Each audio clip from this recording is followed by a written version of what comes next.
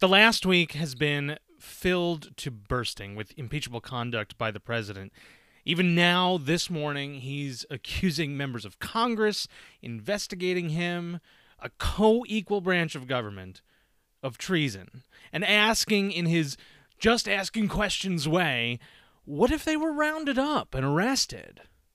What would you say if you saw it happening in another country? I've avoided cataloging every wrinkle of this story because I believe fundamentally that proximity in these moments, alacrity too, these do not always improve our understanding.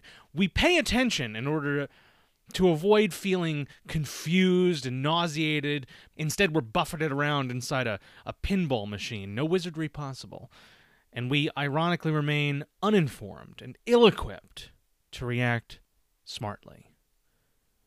Remember, though, that in this phase of the story, a story as big as this, most people who are expressing strong opinions are doing so not with surety, but to create it.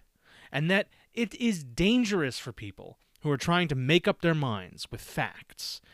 It's especially difficult for those who are trying to manage the glut of information, because every day there are more stories that come out that make this process feel worse and seem more certain. But there's this unavoidable feeling that this too will be fruitless, that this lawlessness will remain, that these efforts will be in vain. How sad it must be to be a supporter of this president, to deny the efforts of every scientist, intelligence expert, journalist, and instead to have put all your trust in a man best known for bankruptcy, infidelity, lies, and fraud. As I held back all last week, as story after story of the president's conduct broke, and it was confirmed and often admitted by the White House or the president himself in rage tweets, and even as he tries to change the story to Joe Biden's son or Hillary Clinton's emails, I was and am still reminded of the most important lesson that I've had in the last few years, since I stopped being a White House reporter and started being a slightly more normal person.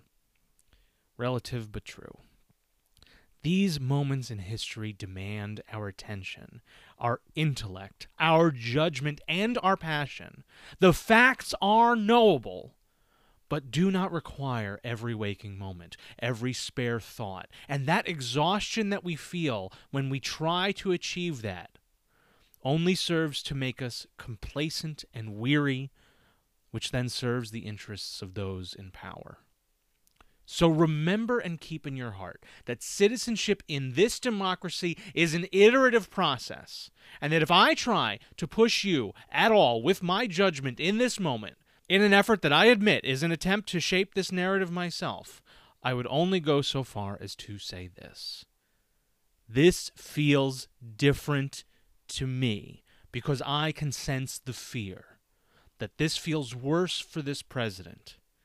It's the fear of a man who has lived his whole life skirting the rules, but who now feels those walls closing in. But it feels better for those who are slowly but surely trying to hold him accountable, and I'm heartened by that. We all know that feeling, the anxiety that follows the sense of getting away with something, the vestiges of conscience that I'm not sure fully exist within a narcissist like Trump. But I've had that anxiety, and you have too, probably in small degrees, tiny fractions. From all the insignificant corners I've ever cut in my life, I cannot imagine having lived a life as Trump clearly has, and having accountability approach you like a reaper at the end of days. I would pity him if he deserved my pity, and I would pity all of us if we needed it.